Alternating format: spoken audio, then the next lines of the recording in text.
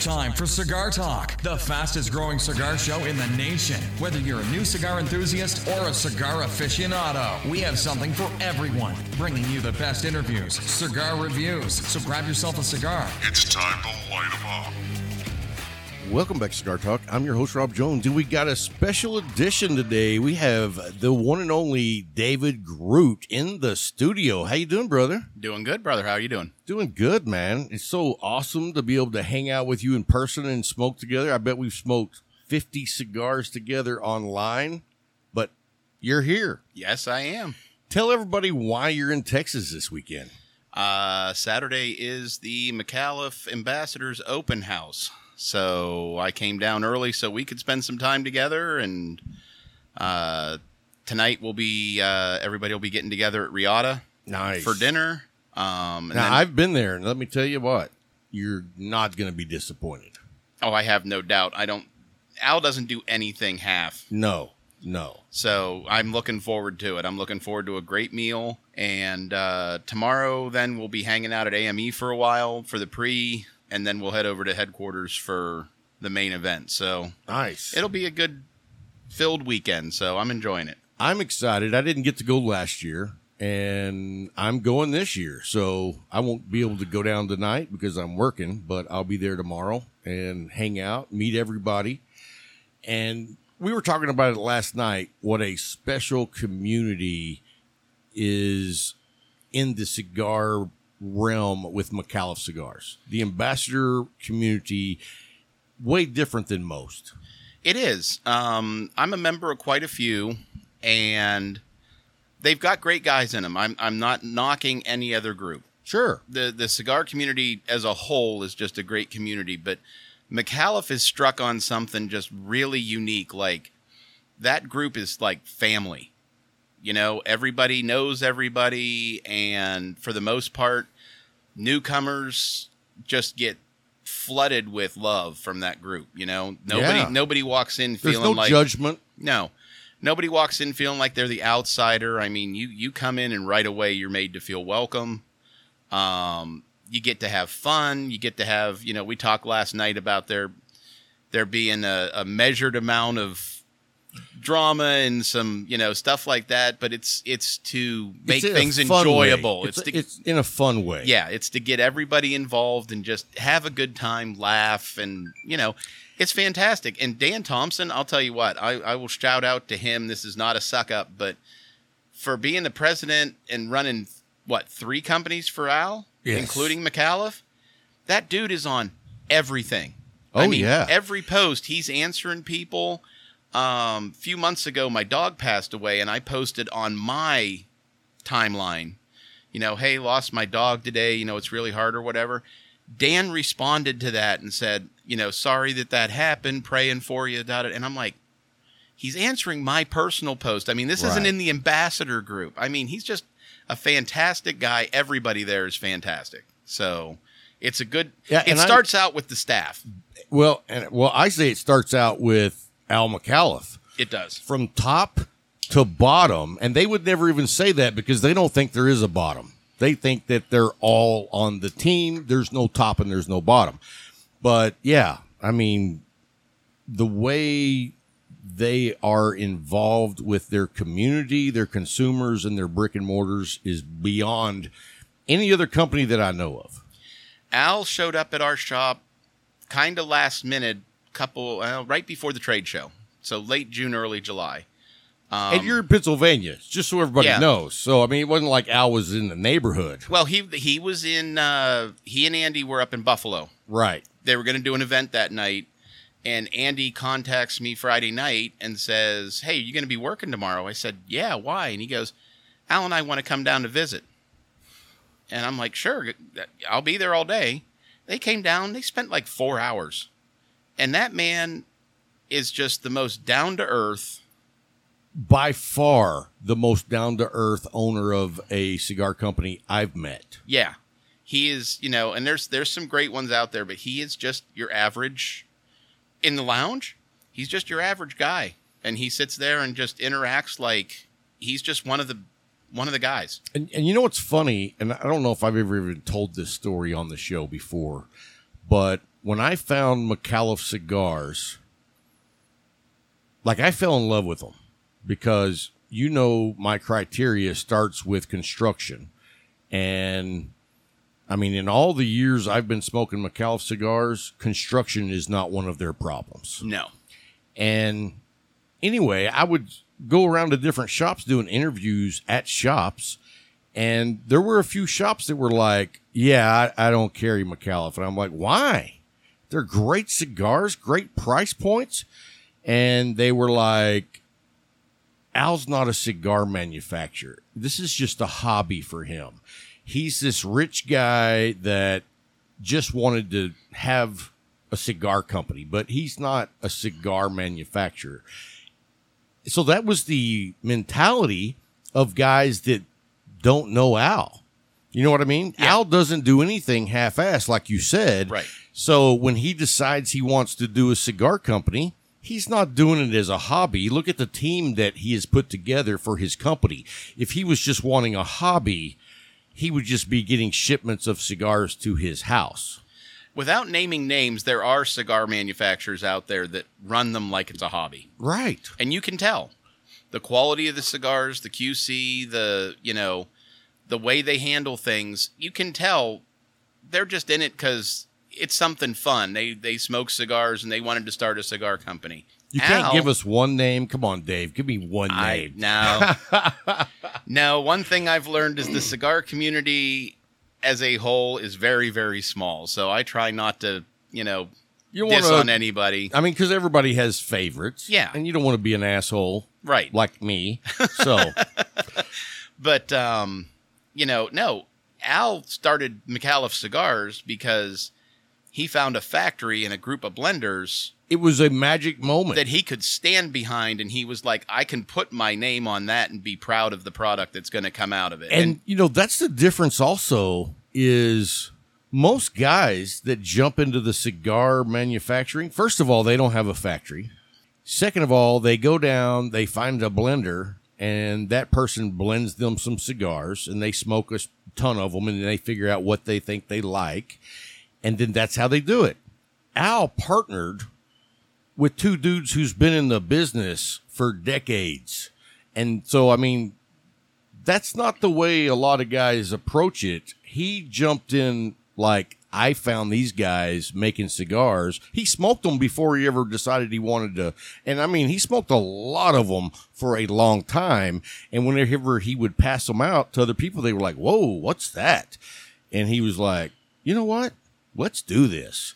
And you said the key word there. He partnered with them. Right. He didn't acquire them. He didn't buy them. I'm going to buy you, and I'm going to make this McAuliffe cigars. He honors the heritage and the legacy of that family in all of the legacy line cigars that he does. The Gomez Sanchez family is prominent in the boxes, in their names being on the bands, everything. He gives back to that legacy because there would be no McAuliffe cigars without the Gomez Sanchez family. So yeah, that's the key phrase is he partnered with them. Oh, absolutely. Said, I want to help make you successful, and it's not all about me. Right. He's never been that way. Right. I mean, it is McAuliffe Cigars. He named it after himself, but they are the And if you think about it, though, like he elevated them to the upper level. You know what I mean? Because they didn't have the resources. He supplied the resources. They supplied the experience and the know-how. Exactly. And so, I mean, what a perfect match. Yep. So anyway, guys, let's talk about what we're smoking. I'll let you go first, Dave. I am smoking a Mil Diaz from Crown Heads. I think these are a fantastic cigar. These are definitely in my regular rotation. Yeah, that's one of my go-tos regularly. Yep. That's absolutely. And I love that size, the 6x46. I'm a fan. Mm-hmm. And then I'm smoking a gift from Z-Man himself. He left me a CQ2 from Tatawahe. And so far, man, it's burning like a champ. Very nice draw. The flavor profile is somewhere like a medium with a little bit of spice creeping in. And then your core earthy leather profile that I dig. Right. But not too heavy. And so thank you, Z-Man. Very good cigar so far. And so, anyway, you went down to the Leaf last night. What was your first take for your experience at the Leaf? What was your general vibe? How did it feel to you? I love the feel of that lounge. I love the way they have it decorated. I love the theme they went with. It just makes you feel comfortable when you walk in the door. You're not feeling like, wow, this place is... Because you got some cigar lounges that are just, kind of run down. They're kind of, you can tell they've been there a while and whatnot. And then you've got the lounges that are so nice that you're like, I don't know that I belong here. Right, and they went right in the middle. You know what I mean? Right in the middle. It's not a wreck, and it's not uppity. Right. Like, I don't like going to either one of those kind of lounges. You walk in there and you feel comfortable. Right. And that's what I did. I walked in and I felt comfortable right off the bat. And the humidor, dear God, the humidor is fantastic. That's the crown jewel. Mm-hmm. And then also, you got to hang out in the back, and everybody there is just super friendly. They strike up a conversation with anyone. Oh, yeah. Who was it? Ed? Ed comes over to me, met him 30 seconds before, and he's like, want something to drink? Yeah, sure. And he brings me over this really nice scotch. Yeah. That was fantastic. And just, real welcoming. And the thing about it is, everybody that comes back there, if you bring a bottle and you set it on the table, you don't have to ask. You just go. I always do just to be polite, but when people ask me, I'm tell them, dude, when I put my ball on the table, grab a glass, because that's what we're here for. Right. Back in May, I got so lucky and picked up a bottle of Heaven's Door Redbreast, the Master Distiller Edition. I paid $100 for it. Never had it before. I'd actually never heard of it before, but I was a fan of Heaven's Door already. Mm-hmm. So whenever I saw the 10-year-old Master Distiller version, I was like, oh, I bet that's good. So I bought it. I got home. I Googled it, and you can't find it for less than $300 to $500. I took it to the Leaf, set it on the table, and we all enjoyed it. There you go. Because that's what it's for. That's the community. You want to share. Unless you're Scott Fritz. And then you lock it in your locker and you don't let anybody have any. Well, I will say there's stuff that at our shop, I put underneath, and I don't want anybody sharing because I don't know when the next time is I'm going to get it. I will share it. I will share it sparingly with people that I know are going to appreciate the pour. You know what I'm saying? Oh, absolutely. It's not just out there for anybody to be like, oh, what's this? Let me tell you something, man. We had, Sean O'Connor. Mm-hmm. He was at the Leaf, and he brought down some, really nice bourbons that it's very difficult to find. And there was one bottle that I want to say it was $180 a bottle. And there's a guy that at the Leaf, his name's Alan, and he doesn't really drink nice bourbons.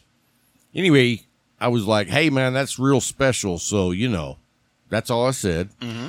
And he pours himself like a 3.5 finger drink. And I'm like, dude. And that's not because he's being an asshole. It's just because he doesn't know. Right. You know what I mean? And it's like, dude. When someone offers you a drink of something that you want to get a taste. Right. I usually pour 1 finger of one of those. Exactly. So, but anyway, yeah, the community in the Leaf is really strong and just really friendly. That's where I like to go hang out because the people there. That is one of those templates for what a cigar shop should be. There's no cliques. There's no... anything like that. They have the private lounge.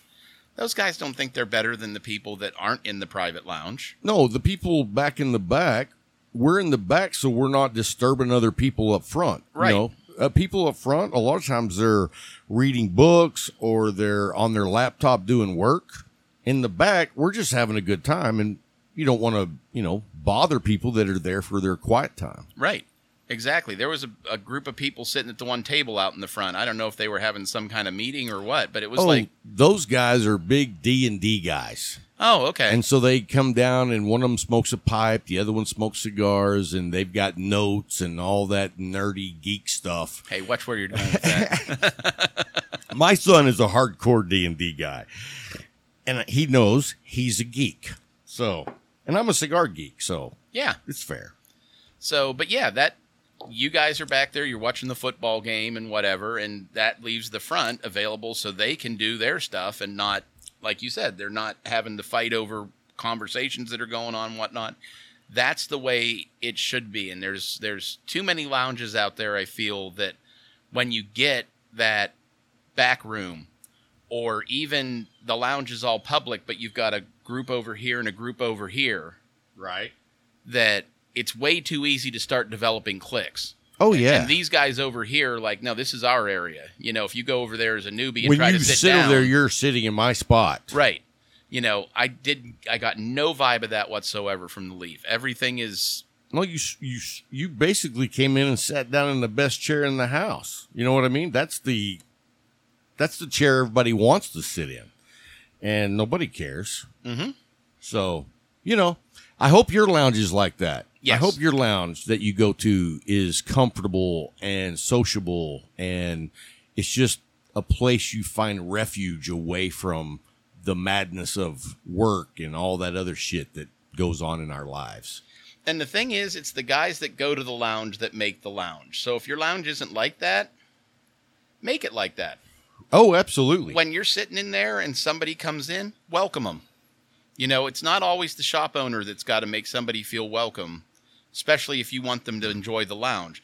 It's the people sitting in the lounge that make somebody feel like they want to sit down. If they come in and everybody's like, hey, how's it go? Like Cheers. That's how the Leaf feels. It should be like Cheers. When somebody comes in, they're like family, and they're just family you haven't met yet. Well, you know, the funny thing is, like, when I'm up at the front and I see somebody I don't know and they're buying cigars and they pay and they're getting ready to leave, I'm like, you ever hang out here and smoke? I haven't seen you here, but, you know, we hang out here and smoke too. And then you start a conversation and they're like, you know, I really never even thought about it. I'm like, dude, this is a great place to hang out and smoke. And just the other day I was in the humidor and a guy was in there looking for something. I don't remember what he was looking for, but it was on back order. So I turned him on to a couple of other good sticks. And I was like, I'm Rob Jones, by the way. I haven't met you. And he introduced himself back. And I was like, dude, you should come out and hang out with us. You know, I mean, it's like the more the merrier. And when I see new people, I'm like, come have a seat, sit down. I like to get to know people. I like to know what's going on in people's lives I don't know, because I just find it very interesting. Yeah. You know, I promote our shop that way, where if it's somebody new or somebody I know hasn't stayed in the lounge, I'll be like, you know, our humidor is great, and I love that you come in here and buy your cigars. I love your customer. Come down sometime when you got time and sit down. I'm like, the heart of this place is the lounge. Bring whatever you want to drink. I've got glasses for just about anything you want. Come sit down. This is where the magic happens in this place, and this is what makes it different from a lot of other Now, just cigar shops. and I know you've told me before, but I don't remember. How long ago did you start smoking cigars? I started smoking cigars 25 plus years ago, Wow. give or take. So you started when you were probably, what, about 60? Nice one. But when I started out, no, I was in my 20s. Thank you very much. I appreciate that. You're welcome. But, you know, I started out with, at the time, was your typical, I started out with the Macanudos. I stayed on the really light stuff for years, and just, I did what a lot of people do. I found what I liked, and that's what I smoked. Yeah, I think guys that smoke cigars for a really long time, they all went through that stage, or at least a lot of them. Right. And the longer you stay in that cycle, the longer it takes you to figure out what you're missing. Mm-hmm. And once you figure out that, wow, there is a whole world of cigars out there, that's when it really gets fun. Yes. For me, anyway. Yep. And that really only happened to me less than 10 years ago, was when I finally, that light switch went on in my head and I realized, this isn't just a hobby. This is a journey. Yes. And I'm missing it because I'm sitting at the starting point. And you never... And I'm not really... They keep waving the flag to go and you're just sitting there. Yeah. And that when I started branching out and started exploring different strengths, different leaves, different, was when it really opened up and you realized that there's just so much stuff out there and your next favorite may be just around the corner and you're missing it because, no, I smoke this. And there may be something sitting out there that's going to make this look like nothing. Yeah, and let me tell you something, man. When you go into a shop and you have, like, your go-to cigar, like, I don't smoke the same cigar all the time, but I definitely have my go-tos. But if you're, like, so bound up in the cigar that you smoke that that's the only cigar you're going to smoke, you are missing opportunities when you go to a shop that has cigars that you've never had. And I promise you, when you go to cigar shops, they have cigars you've never smoked. Exactly. It's like food. Everybody's got their comfort foods, their go-tos. If I want to feel good or I want to, just feel comfortable, I have this. Mexican. But there's so much more out there. And if you just eat this... Right, I can't eat, like I said yesterday, I can't eat burritos or enchiladas every day. Right. So it's the same thing with cigars. There's this whole menu out there. We were talking last night. If the cigars were just like, there's one type of cigar, I'd have 20 facings in my humidor that everybody just smoked, but it's not. It's like food. It's like anything that. It's a buffet, yeah. And you pick what you want to eat. And there's so much stuff out there. There's exotic things. There's more standard things. It runs the full spectrum, and they're just dying to be explored. You just got to get yourself out of your comfort zone and branch out a little bit and start trying some other stuff. Some stuff you're going to love. Some stuff you're going to hate. Not going to like. And what I loved about smoking the cigars that I didn't like was I learned what I don't like. You know what I mean? Steer clear of that. Exactly. So then when you're looking for something down the road and you find out it has this wrapper on it or it has this quality to it, yeah, I'm going to steer clear of that because I've tried something similar before and it didn't like it. So it helps you narrow down that sweet spot for you of the things that you enjoy, and you can go find more things like that. Now, can you imagine 25 years ago when you started smoking cigars, if someone would have told you at that moment, you're going to be the manager of a cigar shop? I would have told them they were crazy. Right? I would have told them they were absolutely insane. So we talked to you before, and you were working at the shop, but now you're the manager of the shop. How's the transition been? I mean, how much work do you actually do, or do you just sit around and smoke cigars like your son thinks? It depends on the day. It really does. There are days when it's, I sit around and smoke cigars. There's really not that much stuff going on. But there's other days where I've got orders to put in. I've got to go through the humidor and make sure everything's stocked. I got to check on back orders. I've got to deal with stuff around the shop. There's always stuff to do. I sit there. There's a lot of times when it's dead, I'll sit and clean ashtrays. Because to me, that's something when somebody is coming in, if they see an ashtray that's just caked with... Oh, it's dirty, it's smelly, it's, nobody wants that. Nobody wants that. But a clean one, they're like, this place really cares about their appearance. They care about how they look to people and how they come off. So, there's a lot of stuff like that that's just mundane crap, but it needs to be done. Right. But, in the grand scheme of things, it doesn't suck. It's a great job to have if you are passionate about cigars. And yeah, I smoke a crap ton of cigars. I mean, that's the bonus. That's the big bonus. Yeah. I'm with you. So tell everybody where you're from and the name of the shop. We're in northeast Pennsylvania, and when I say northeast Pennsylvania, That that's is not the dumbest zone. name of a town I have ever heard. I'm in northeast Pennsylvania. Oh, so that's what's that? What town are you in? That's up by the Poconos, right? No. We're not in northeast Pennsylvania. We're actually in Erie County. We're right up by the lake. Oh. The reason it's called northeast is because it is the northeasternmost town in Erie County. We're like 2 or 3 miles from the New York border. Now, what's the county seat? Erie. Okay. Yeah. So I didn't realize you were that close to Lake Erie. Oh, dude, yeah. From the shop, it's a 5-minute drive to the lake. From my house, it's 30 seconds. Do people ice fish out there? Are you north enough?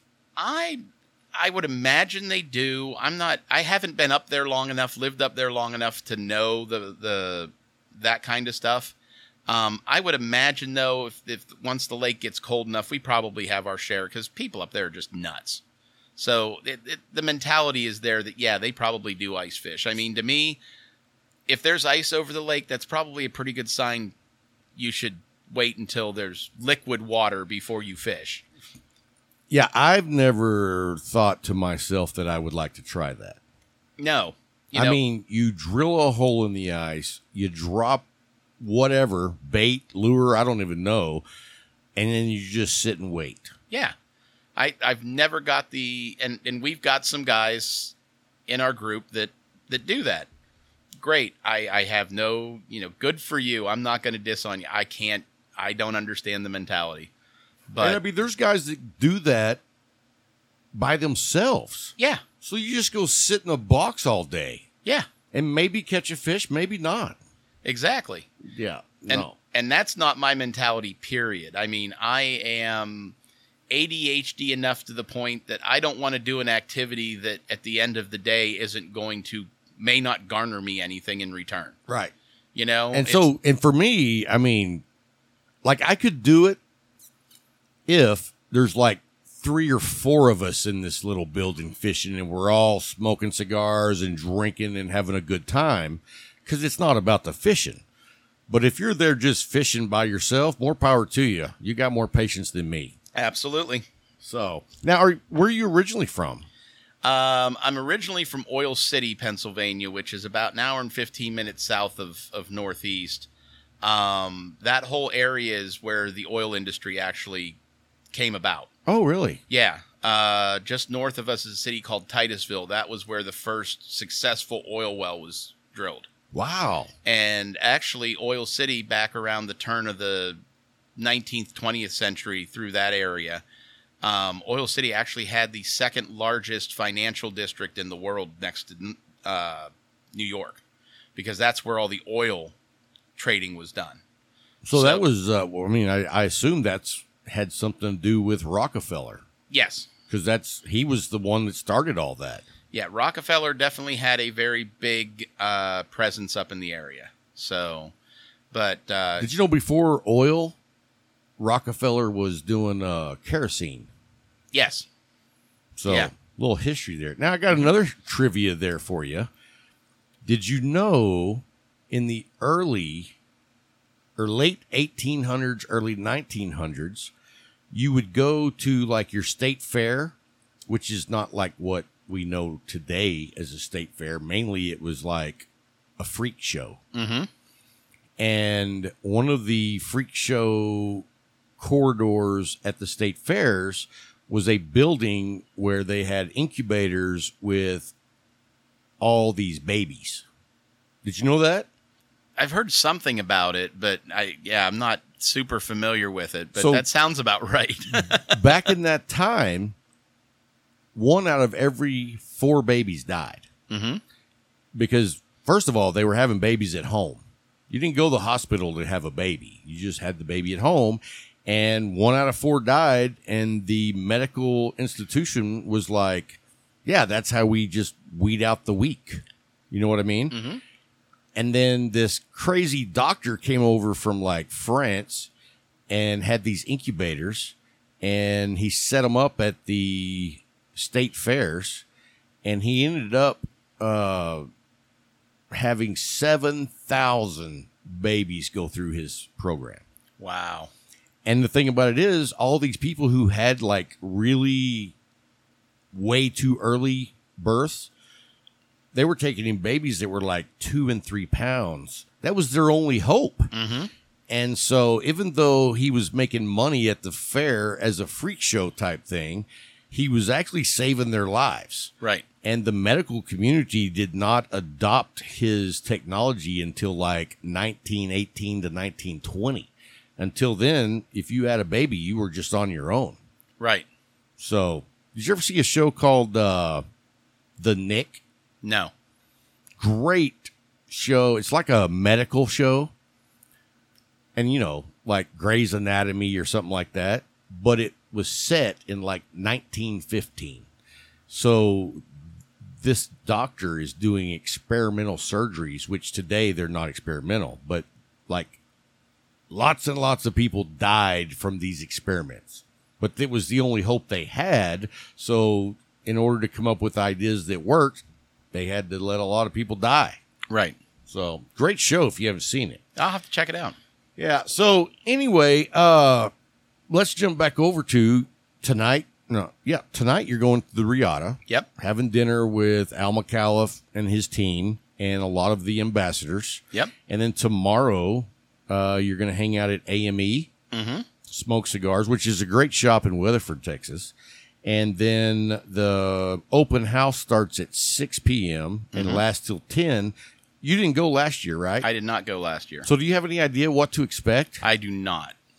Other than knowing that we're going to get a tour of the place, we're going to get to see the warehouses and the humidors and all that stuff. I have no idea what they got going on. I can tell you this. I didn't get to go last year, but I've been in the humidors at the McAuliffe headquarters. I'm pretty sure when the door opens, you can hear the angels sing. I mean, more cigars than you've ever seen in your life. It is, I was just like, dude, I could set a cot up in here and just let me smoke. Yep. I mean, as far as you can see, aisles and aisles of, and you know, they age their tobacco, they age their cigars. They don't just send them up here and ship them out. They let them rest. Right. So usually when you get a box of McAuliffe, you already know they're ready to smoke. Yes. So anyway, let's jump over to one of our sponsors. We have Case Elegance. And if you have the need for a humidor, I'm telling you, like, they make quality humidors. And, you know, a few weeks back, or actually about 3 months ago, I took another humidor that was ordered on Amazon, which was basically pretty close to the same design. And then I took the same of the Case Elegance, and I took my skill saw and I cut them in half. Dude, did you see the pictures of the one that had no cedar? Yes. I mean, none. I was blown away. Like, I thought it would be like not as much. And I was right, because it had none. Mm-hmm. And it's so ridiculous, because when you open this humidor before I cut it in half, you would have thought that it was made out of cedar, because they have this paper glued to MFD board and it looks like cedar. It feels like cedar. But then when you cut it in half, that paper is ultra thin and it's just glued to the MFD board. And it made me realize, like, I spent way back when $165 on a humidor, and I thought that it was me. I thought, man, I don't know how to do this. What I didn't realize is it just didn't hold any humidity. So it was a constant battle. And so, I mean, I literally was jacking with it 3 or 4 days a week. Mm-hmm. And with Case Elegance, you don't have to do that. I mean, I talk to guys that they season their cigar humidor, and it's supposed to take, they recommend 20 or 48 hours. Dude, when I seasoned mine, it literally took me maybe 15, 20 minutes. and I was going to wait 24 hours instead of the 48, and I ended up waiting about 2 hours. I was like, I'm just putting them in there. They're good. And the humidity dropped a little bit when I first put all the cigars in it, but then it eventually came back up because it was acclimating the cigars. Right. And I've never had to jack with it unless it's time to redo it like 3-4 months later. Right. And depending on where you live, it might be sooner or later. If you live in Florida, you might never have to season it again. Exactly. But in West Texas, it's pretty dry here. Is it dry where you are, or is it humid? We get both ends of that. So it's, we have our days in the summer when we've got 80% humidity. We've also got our days where it's 20% humidity. So, yeah, up in the Northeast, it kind of fluctuates around. We really don't have a standard in terms of... Now, have you ever been to Chicago? No. Okay. Well, that's how it sounds there. Like when I went to Chicago, I had no idea it was humid. Mm-hmm. And I was blown away. And what really blew me away was most people up there don't have air conditioners. Mm-hmm. That's, if you're in Texas, that's, we don't do that. Oh, no. You got AC? I do have AC. Okay. Yeah, I was going to say, for me, I'm fat. I need AC. Yeah, this fat boy doesn't take heat very well. Right. So, in fact, I question my sanity for living in Texas because of the heat. We had over 70 days this last summer, over 100. It was brutal. It was brutal. You can't smoke outside when it's that hot. Or at least I can't. Now, in Vegas, when I was there for the trade show back in July, it was over 100 every day. And there is a certain degree of truth to when they say, but it's a dry heat. Because when you walked out of the air-conditioned hotel outside, it was so dry, you didn't hit that wall of just humidity where all of a sudden you feel like you just walked out of the shower. No, but you feel like you just stepped into an oven. You do, but it's tolerable for maybe 15, 20 minutes. I found I could live with it to walk around for maybe 15, 20 minutes. And after that, yeah, I start feeling like I'm in somebody's oven baking and I should probably get out before I'm done. Yeah, So, I was out in Phoenix back in probably 1990. It was 121 degrees.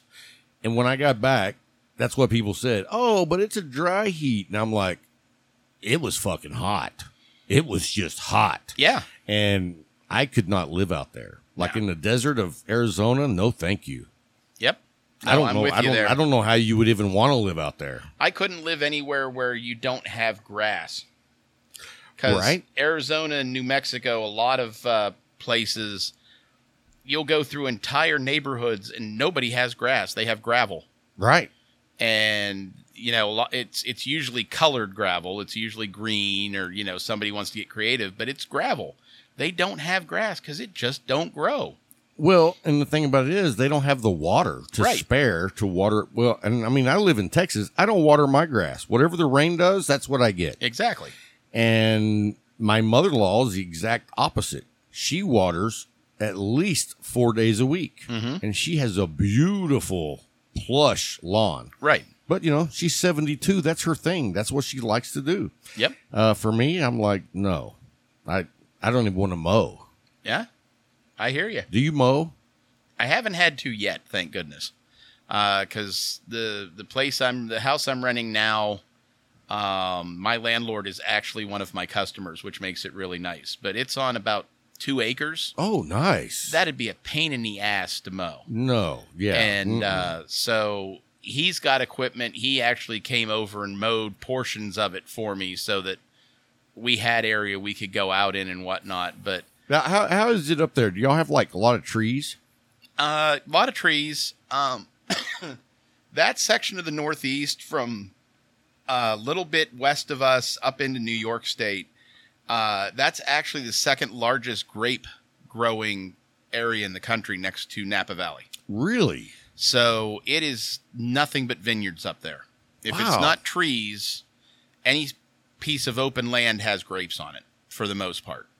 So I had no idea they grew. I figured it was too cold up there. Northeast has one of the biggest Welch's plants in the country. So they buy a crap ton of grapes from the local growers, and then most of them usually grow some wine varietals, and there's a wine trail up there, and Okay. I'm trying to remember the exact number. Are you a wine It's drinker? over 50. I'm not a big wine drinker. I've noticed that I tend to go towards the sweet wines when I do, but I'm definitely more of a brown whiskey drinker for sure. I'm pretty much, right now at least, I'm just the bourbon guy. Like, I don't even care for Scotch. It's just, I enjoy the caramel, the leather, a little bit of spice, a little bit of heat. Mm-hmm. And Scotch is not that formula at all. Right. And so, and the funny thing is, I used to like Scotch, but that was before I really dove into the bourbon. Right. And so that's just me. And actually, I started on Irish whiskey before I went to bourbon.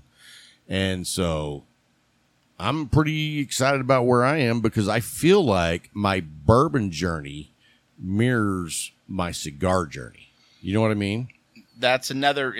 They're very closely tied together because it's a journey. Because again, bourbon, there are so many different flavor profiles, so many different mixes of the mash that they use and everything, that there really aren't two bourbons out there that are the same. Oh, I agree 100%. And then also, I don't know about you, but I love Bottle and Bond. And I've never had a Bottle and Bond I didn't like. And to me, it's because you take a bourbon, you put it in the barrel, and it sits in a warehouse for 4 years with nobody touching it. Mm-hmm. And it just, something about that profile is like, it's always good. Mm-hmm. So, I mean, and it could be a $18 bottle or it could be a $50 bottle. They're all going to be good because they were made similar. Right. So that's what I like. Hey, so let's jump into, you went to the PCA this last session. How was that? It was cool. your first time. It was my first time, so it was really overwhelming at first, but then I got settled in and it was really good. But it is a really neat experience that you get to meet people you wouldn't normally get to meet in the industry. You get to try stuff that isn't necessarily out there a whole lot yet. You get a lot of the smaller boutique brands that are trying to make a name for themselves. And you get to talk to them, you get to try their stuff. But that's where you really learn from the manufacturing side what a family the cigar industry is too. Because on the customer side it is, but on the manufacturing side, it's also everybody's like family to each other. You know, it's a very small community, but you know, it was really neat getting to meet some people. I got to meet Carlito. I got to meet Steve Saka, some other people, and for the most part, they're just really down to earth guys. Who was the nicest guy you met? I'm gonna have to say Carlito, just because Carlito is such a rock star in the cigar industry, but he doesn't act like he's a rock star. He's very humble. He doesn't have to. When you see him, you know. Yeah. You know what I mean? It's like, wow, there's Carlito, you know? But he's not a dick. He's just a regular guy. Just a regular guy.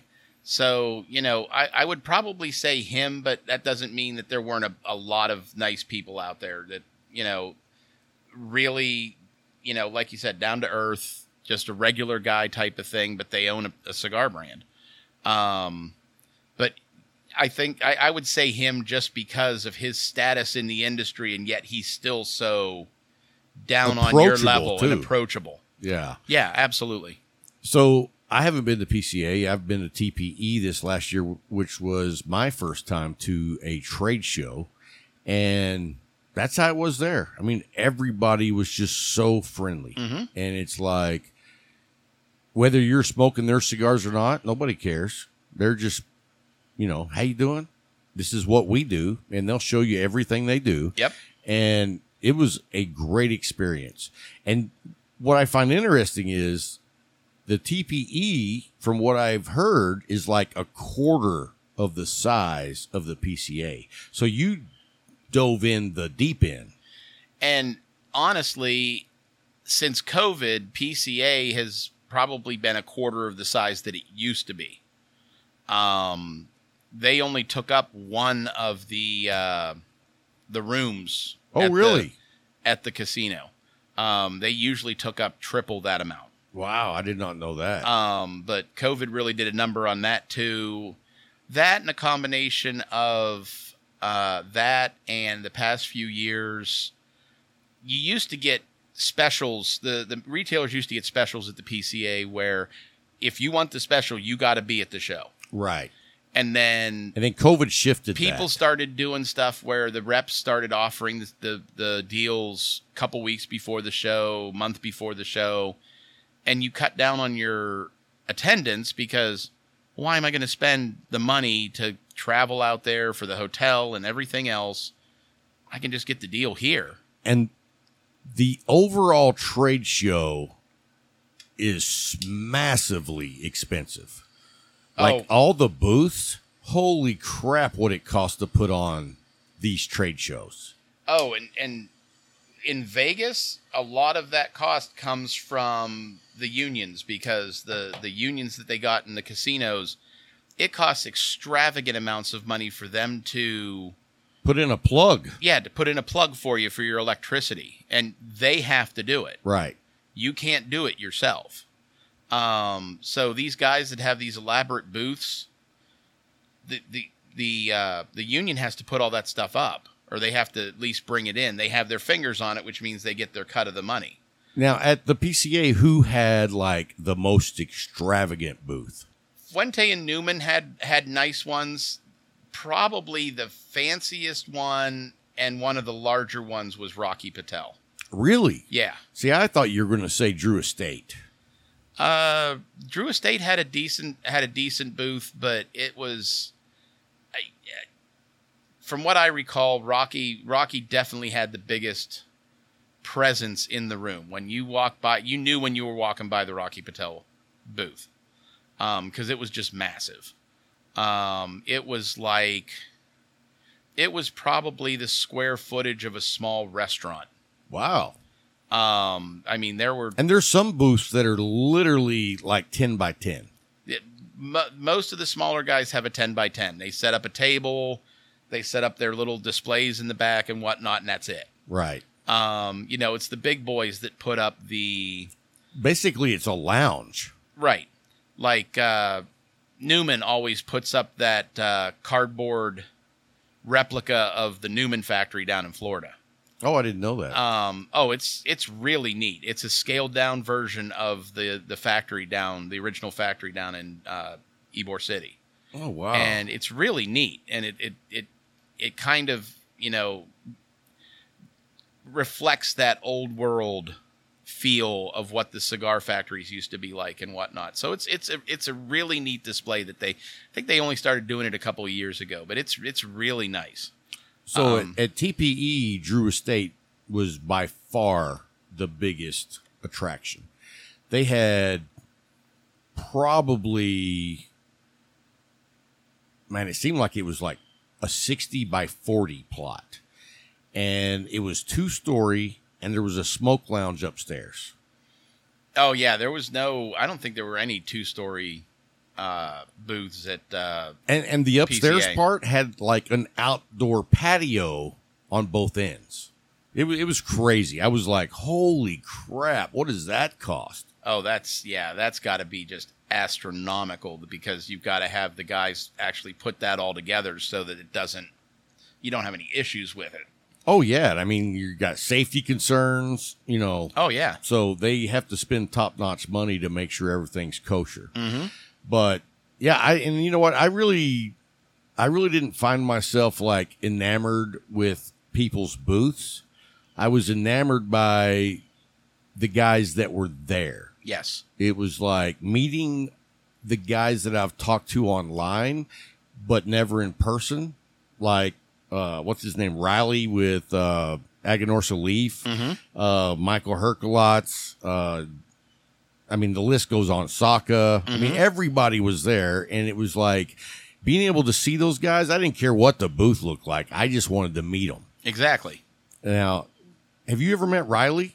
I met him briefly at PCA this year. Didn't spend any time with him, but I He's was tall. Yes, he is. I was like, hey, what's up there? Yeah, no kidding. Like, what's the weather like up there? Because it's got to be different than down here, you know? Right. Hey, so circle back around for Case Elegance. Look down the show notes, and there's a link, and use the code Cigar Talk or Cigar Talk Coin, and you'll get a discount. And if you use the coin one, you get a challenge coin that has the Cigar Talk logo on one side and their logo on the other. And if you need a humidor, I promise you, you will not go wrong. And the thing about it is, they're not expensive. They have humidors from, I want to say, $70 that go all the way up to, I think, like $300. But you can get a really nice humidor, and for your average guy, well, you know what? I recommend what someone told me once. He said, when I went to buy my first humidor, he was like, how many count are you going to get? And I was like, I don't know, probably like a 25 or 50. And he was like, whatever you think you need, double it, because you're going to fill it up a lot faster than you think. And I took that advice and I used it, and I was so glad I did, because if I would have had a 50 count, I wouldn't have had room for my cigars. Right. And the other thing is, you really don't want to pack your humidor just to the brim so that there's no airflow inside. Right. I make that mistake all the time, but don't do what I do. Do what I say. Right. It's a balance, because you don't want to get too big of a humidor for what you're going to normally hold in it either, because now whatever humidification system you're using, whether it's the beads or Bovedas or whatever, those things are having to work overtime to keep the air in that thing humidified. So you're going to be taxing the humidification system. Absolutely. And so I haven't told you this, and I don't think I've told anybody in my circles, but I'm actually working on a humidification system. Really? Yeah. Wow. I'll tell you more information about it when we're not on the show. Excellent. So looking forward to it. Yeah. So, because the thing is, when you have been in the cigar smoking business as long as we have, you realize what you don't like and what you do like. And I'm like, there's not a product out there that does exactly what I want. So, you know what? I'm going to make it. There you go. And it may just be for me, or we might end up trying to sell them. I don't know. Nice. I just like to do shit, There you go. And then let's talk about Tabanero cigars. You guys know I'm a huge fan of the Sun-Grown, especially in the Robusto. That's the one that speaks to me. I also love their Connecticut's. They have Maduros. They have all different Vitolas, shapes, sizes of everything. And I'm a huge fan. The one thing that I love about Tabanero is, like McAuliffe, they test draw every cigar. I've literally smoked around 14 boxes worth of Tabanero, and I've had one cigar that was a bad draw. And you got to give them a pass whenever it's one out of that many boxes. It's like, all right, well, the guy doing the test draw missed a cigar, or maybe he was hungover that day. Right. So give him a pass. But look down in the show notes, and you can order Tabanero at the Leaf, or there will be a show note link that'll take you straight to their website. And you will not regret it, I promise you that, because our deal is you got to be good construction. We're not going to talk about anybody that doesn't consistently make good construction, because you spend your money and you're excited about trying a new cigar and then you can't smoke it. That's not a fun experience. Right. I've been there. I've done that. And I'm like, ugh, hate that. So anyway, let's jump into our pick 6 of the week. You got 3 cigars that you smoked this week that you can. Oh, nothing like blindsiding me with that. That's usually the Brian. Hey, you've heard the show. You know what? I'll go first. Okay. So my first cigar, we smoked it last night. It's the Padron 1964 anniversary, and I love it in the Hermoso, which I want to say is a 4 1/4 by 52 box press, and it was the Maduro. That is a lights out cigar. Every time I smoke it, I just can't afford to smoke it often. I mean, And for a high-end cigar, it's not that bad. It's $18. So it's like basically paying for 2 cigars, but one really good one. Mm-hmm. So that is definitely on my list. Then I'm going to jump over to the AJ Fernandez Connecticut. Have you smoked it? Yes. Have you smoked it in the Churchill? No. Something about the Churchill just highlights that cigar. And, you know, a lot of people might not think that it makes much difference in the size of the cigar, but it's night and day depending on what you're smoking. And that cigar needs to be smoked in the Churchill. Creamy, just buttery creamy. And I had never tried it until probably 3 months ago. And I was talking to Frankie, and he was like, have you tried it in the Churchill? And I was like, I've never smoked the Connecticut. And he was like, oh, you got to try it and try it in the Churchill. And I did, and I was blown away. Great cigar. And then my number 3 this week is the Jester from Viva La Vida Cigars. I mean, if you're going to go with any of the Viva La Vidas, I mean, you can't go wrong. You're getting a very close blend no matter what size you get. That's actually one of the few cigars that I'll smoke a 6x60 because it is box pressed. It's not a go-to to me, but Bryant is like a whore. He will do anything. Yeah. And so, but he does love the 6x60. I love the Jester. It's like I always say it's like a Robusto on steroids. It's probably a 54 ring gauge by 5. So it's like a Robusto, but big. Right. And I don't mind it because, you know me, I prefer smaller ring gauges, but I don't mind it at all for some reason. That out of all the Vitolas, that's the one I really like of that cigar. I also like the other one that I can never, the Diademas. Mm-hmm. Have you had that one? Yes. That's a great Vitola too. Yeah. So, all right, man. What do you got? Did I give you enough time? I'm going to cheat a little bit. All right. I'm going to take one of yours. All right. Because I also had the 1964 Hermoso last night, and that is a spectacular cigar. I got to go with that one. And, you know, when I smoked mine, being the short cigar, I still smoked it for an hour. Mm-hmm. You know what I mean? Something that Padron does better than anyone is their cigars burn so much slower. Yeah. Have you noticed that? Yes. Like, it doesn't matter what size it is, it's going to take longer than you think because it just burns slow. And I was asking Yanko from Tabanero how that's possible. And he said it has to do with the fermentation process and the amount of oils in the leaves. Yes. And so it just burns slower. Right. So what else you got? My number 2 is going to be the Rojas Blend number 8. Oh, that I got at the Leaf. Oh, you know what? That should have been on my list too. That's a cigar I just discovered this week, and I was blown away. First of all, I got to give Rojas some love because that's not a brand that I smoke often, and I don't know why. Like, he makes some really good shit. Yeah. And I was in the humidor, and these cigars, they have no band. It looks like a house blend. Yes. And that's kind of what they are supposed to be. But they're so much better than most house blends. It's hard for me to say they're a house blend. You know what I mean? It's like, because I've seen house blends, like, I think, who makes a shit ton of them? Is it Perdomo or Ashton or Rocky Patel? Somebody, but they make like $3 or $4 house blends. Yes.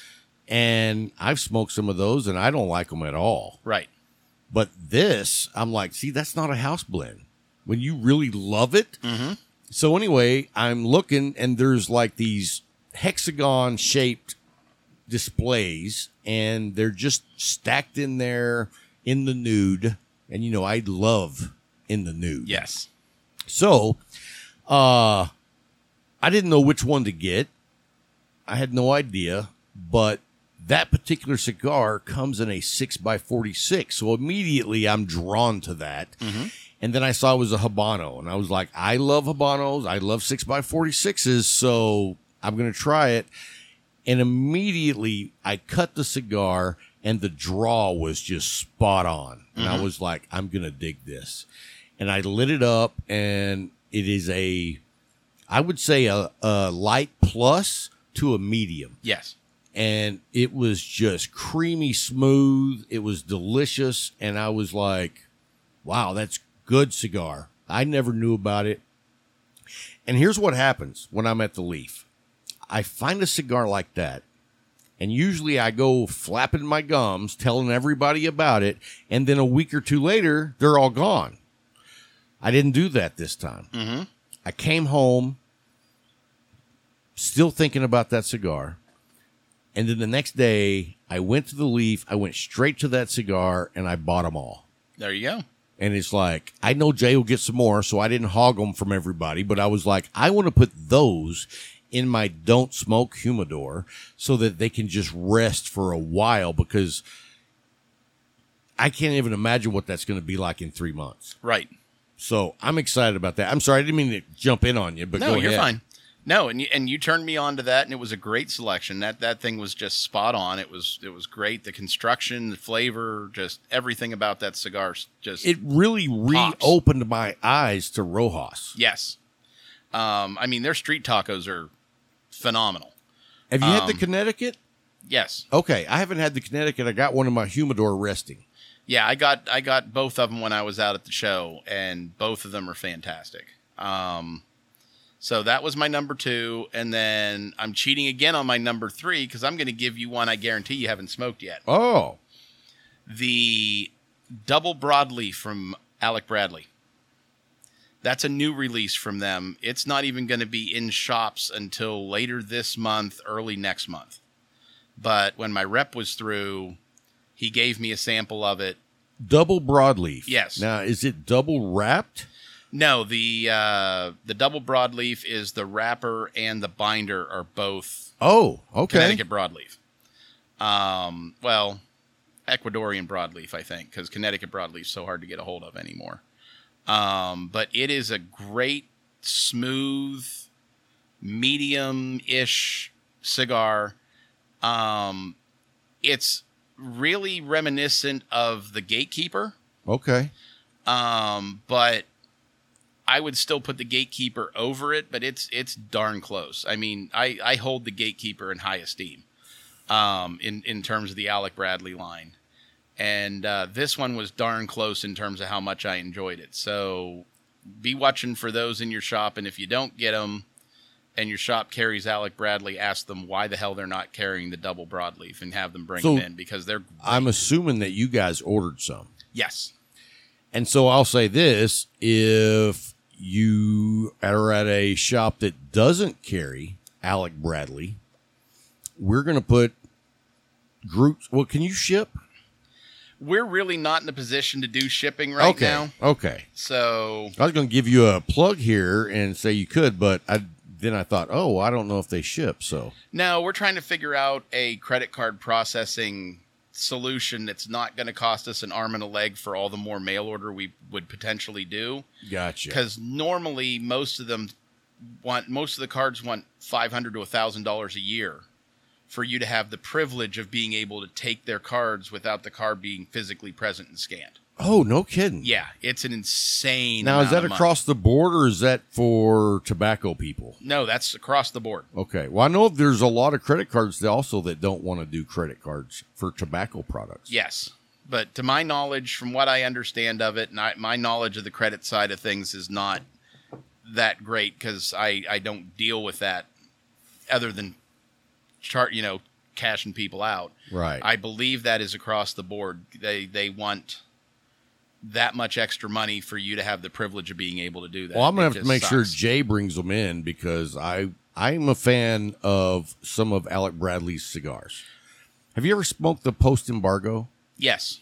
It's been a while since I've smoked one, but It's a good cigar. It is. It's a medium with just maybe a plus to it, and it's actually pretty complex for Alec Bradley, Yes.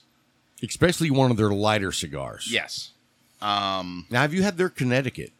Yes. I've never had their Connecticut, and Larry raves about it. Is it good? It's a good Connecticut. I would not. Because I don't value Larry's opinion. So that's why I haven't smoked it. If Larry turns me onto a cigar, I usually don't try it. It is a good Connecticut. If I'm in the mood for a Connecticut, it is one I will pick up and smoke. Okay. It doesn't rank up there with my favorite Connecticut. It's one of my favorite Connecticut's, but it's a good solid smoke. Okay. So Good to know. I have no complaints about it. But yeah, we're having an Alec Bradley Clip and Light in October, middle of October, and I'm really hoping the rep has kind of semi-assured me that the double broadleaf will be out by the time we have the Clip and Light, so I'm hoping to make that the focus of the event. You know, new product, we just got them in, here you go, here's your chance to try them for the first time. Nice. So hopefully it comes off the way I want it to come off. But no, it is an excellent cigar. If you see them, definitely pick one up and try it, because I'm with you. I like some of Alec Bradley's stuff.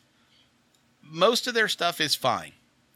But you can tell it's a little bit younger tobacco than some other manufacturers. Right. And that's okay. I mean, none of their stuff is And extravagantly expensive either. right. So They have a very friendly price point. yes. And I'll say this, I've been on like Reddit in some cigar groups, and there is a big portion of people that rag on Alec Bradley.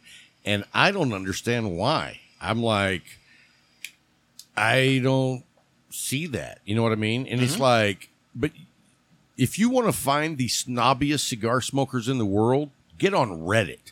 That's why I don't get on there anymore. Oh, if you want to find the snobbiest people in any area, go on Reddit, because everybody on there knows everything. Right. And they don't have a problem with letting you know that they think they know everything. You Well, know? I was on Reddit maybe for like 2 months, and I was, posting but only posting pictures. I didn't really chat much. Right.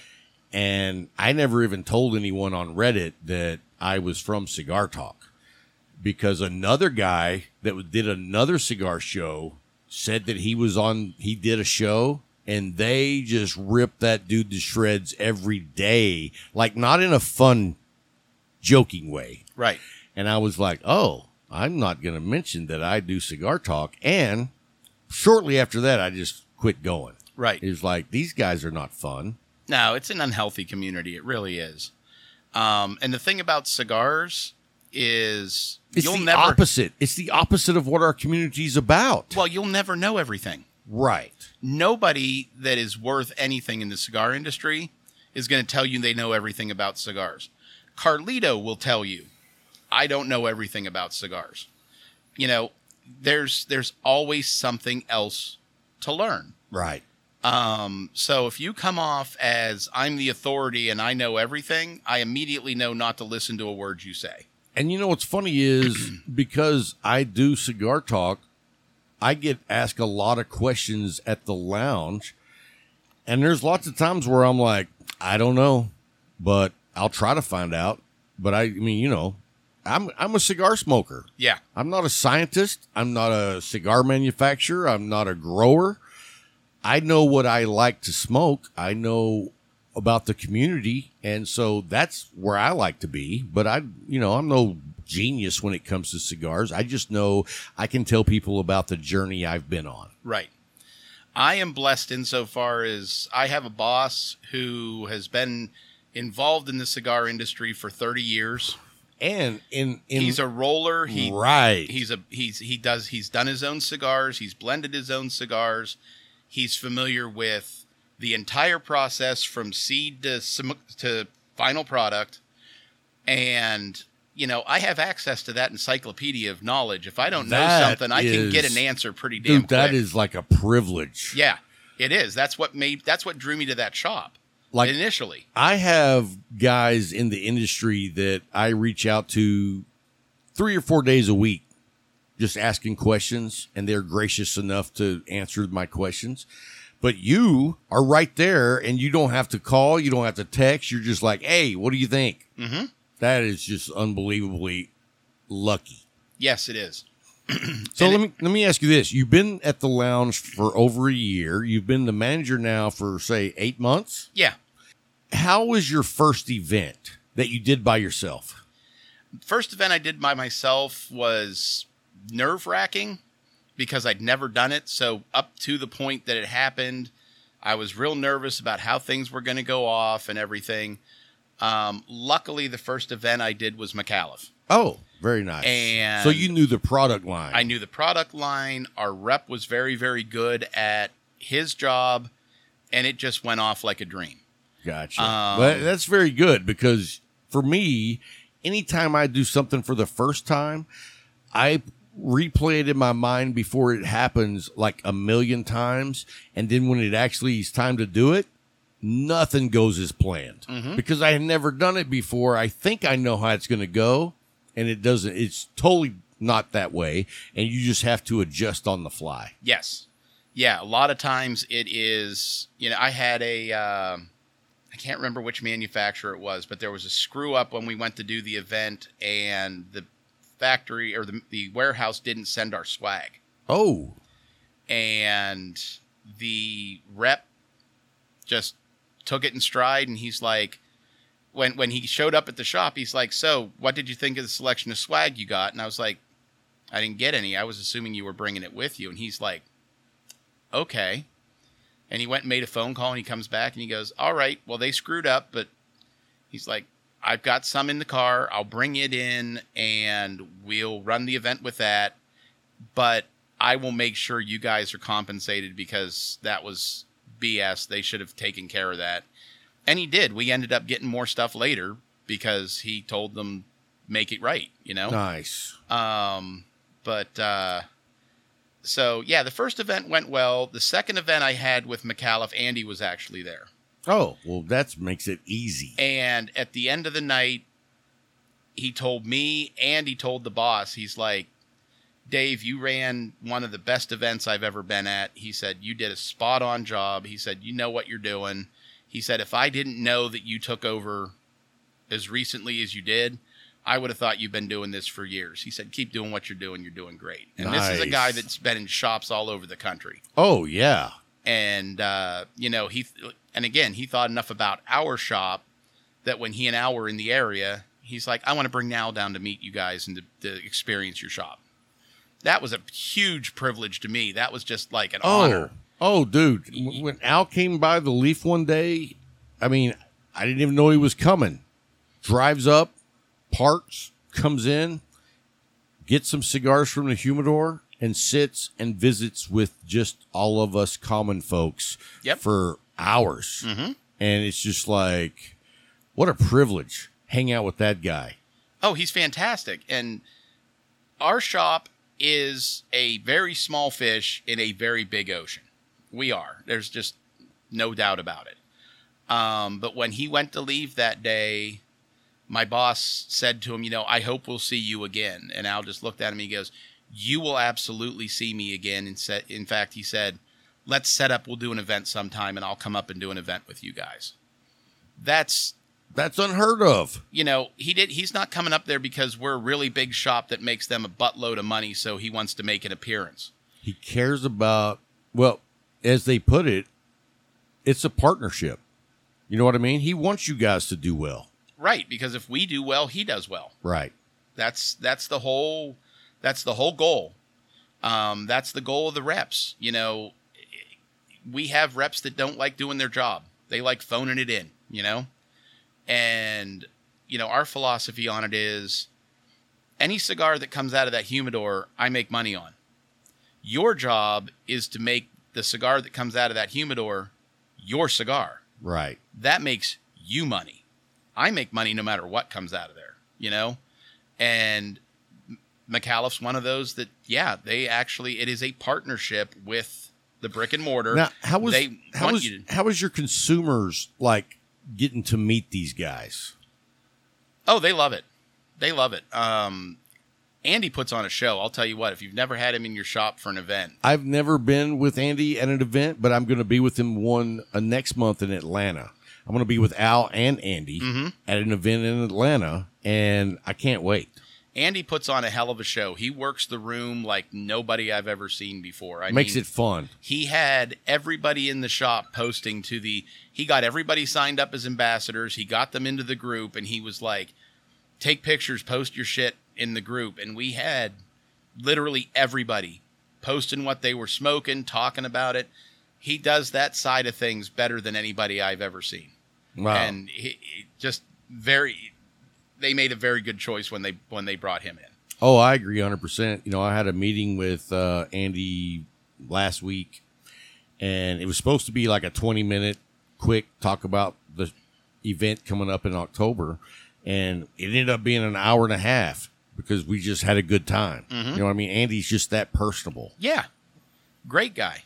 So, well, hey, guys, that's going to wrap it up for this week's show, and hope you enjoyed it. We appreciate Groot coming on and telling us what it's like to be the manager at a shop. I mean, it's not just sitting around smoking cigars, and it's like, at least it's not if you have a good store manager.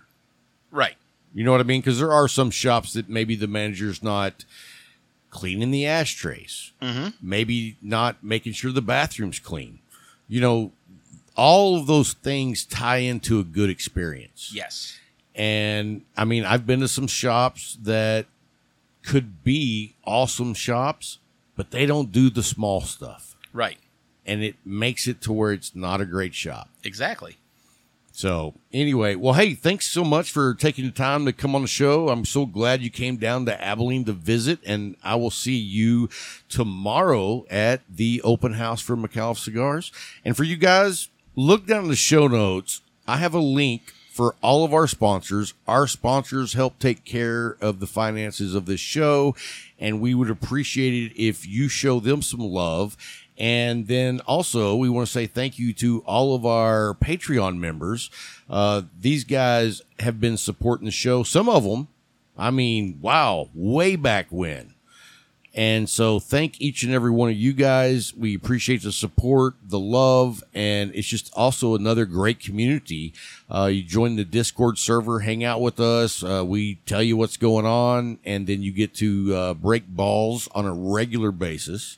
And you're probably going to see some stuff that you won't see anywhere else. I promise you that. It is a unique community to be a part of, and I like kind of hyping it up more or less with the new guys that come in. I let them know it's going to be a wild ride. Strap in and hold on, because keep your arms and hands inside the ride. I use that a lot because it's a wild ride.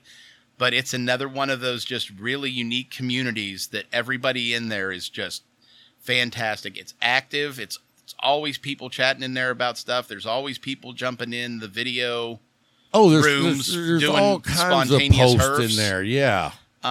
It's a really great community. If you're not a member of the Discord server, get your butt on there because it's fantastic. Really is. And we have a link in the show notes for the Discord, for the Patreon. If you want to do that, we would love to have you. And I guess, hope you enjoyed the show. And until next time, stay smoky. Close enough. Boom. Until we meet again, happy trails to you. Keep smiling until then. Who cares about the clouds when we're together? Just sing a song and think about sunny weather.